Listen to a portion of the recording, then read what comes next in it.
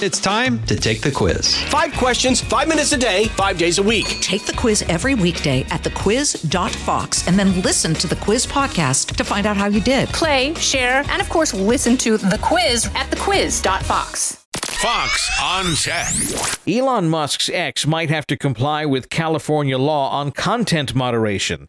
X, formerly known as Twitter, sued the state over its law demanding social media networks identify policies and procedures for monitoring content published on the platform for hate speech and what steps it takes to stop such things from happening. Musk claims this violates the First Amendment. A federal judge won't halt the law, saying that while it places a burden on X to handle compliance matters, it doesn't appear to affect what X does to enforce standards and moderate online discussions on their platform.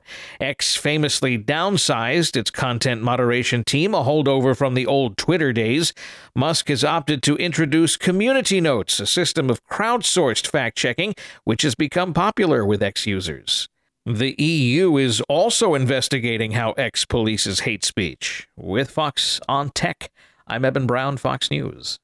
From the Fox News Podcasts Network. In these ever-changing times, you can rely on Fox News for hourly updates for the very latest news and information on your time. Listen and download now at foxnewspodcast.com or wherever you get your favorite podcasts.